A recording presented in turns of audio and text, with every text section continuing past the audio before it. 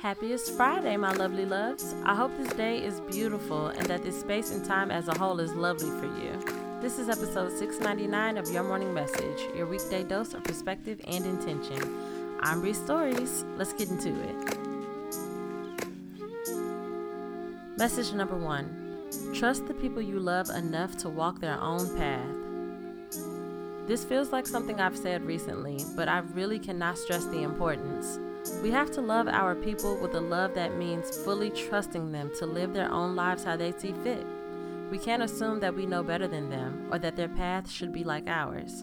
I know it comes from a loving place, but we can love them better by trusting their process for them. Message number 2. Seek to guide through inspiration. Walking the walk is always better than talking the talk. You can tell someone what to do all you want, but the more time you spend telling means the less time you spend doing, and the doing is what really inspires. Find what works for you and do it fully. Many people will notice. Message number 3. Approach everything gently. Soften. Allow yourself to be graceful and calm in your approach to things. Be clear-headed and softly optimistic.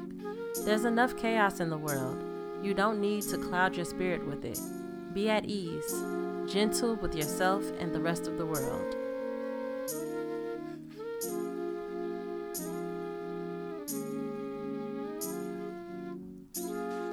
Sending you all my love. I really appreciate you. Have a beautiful weekend, no matter how you're spending it. I'll catch you back here Monday.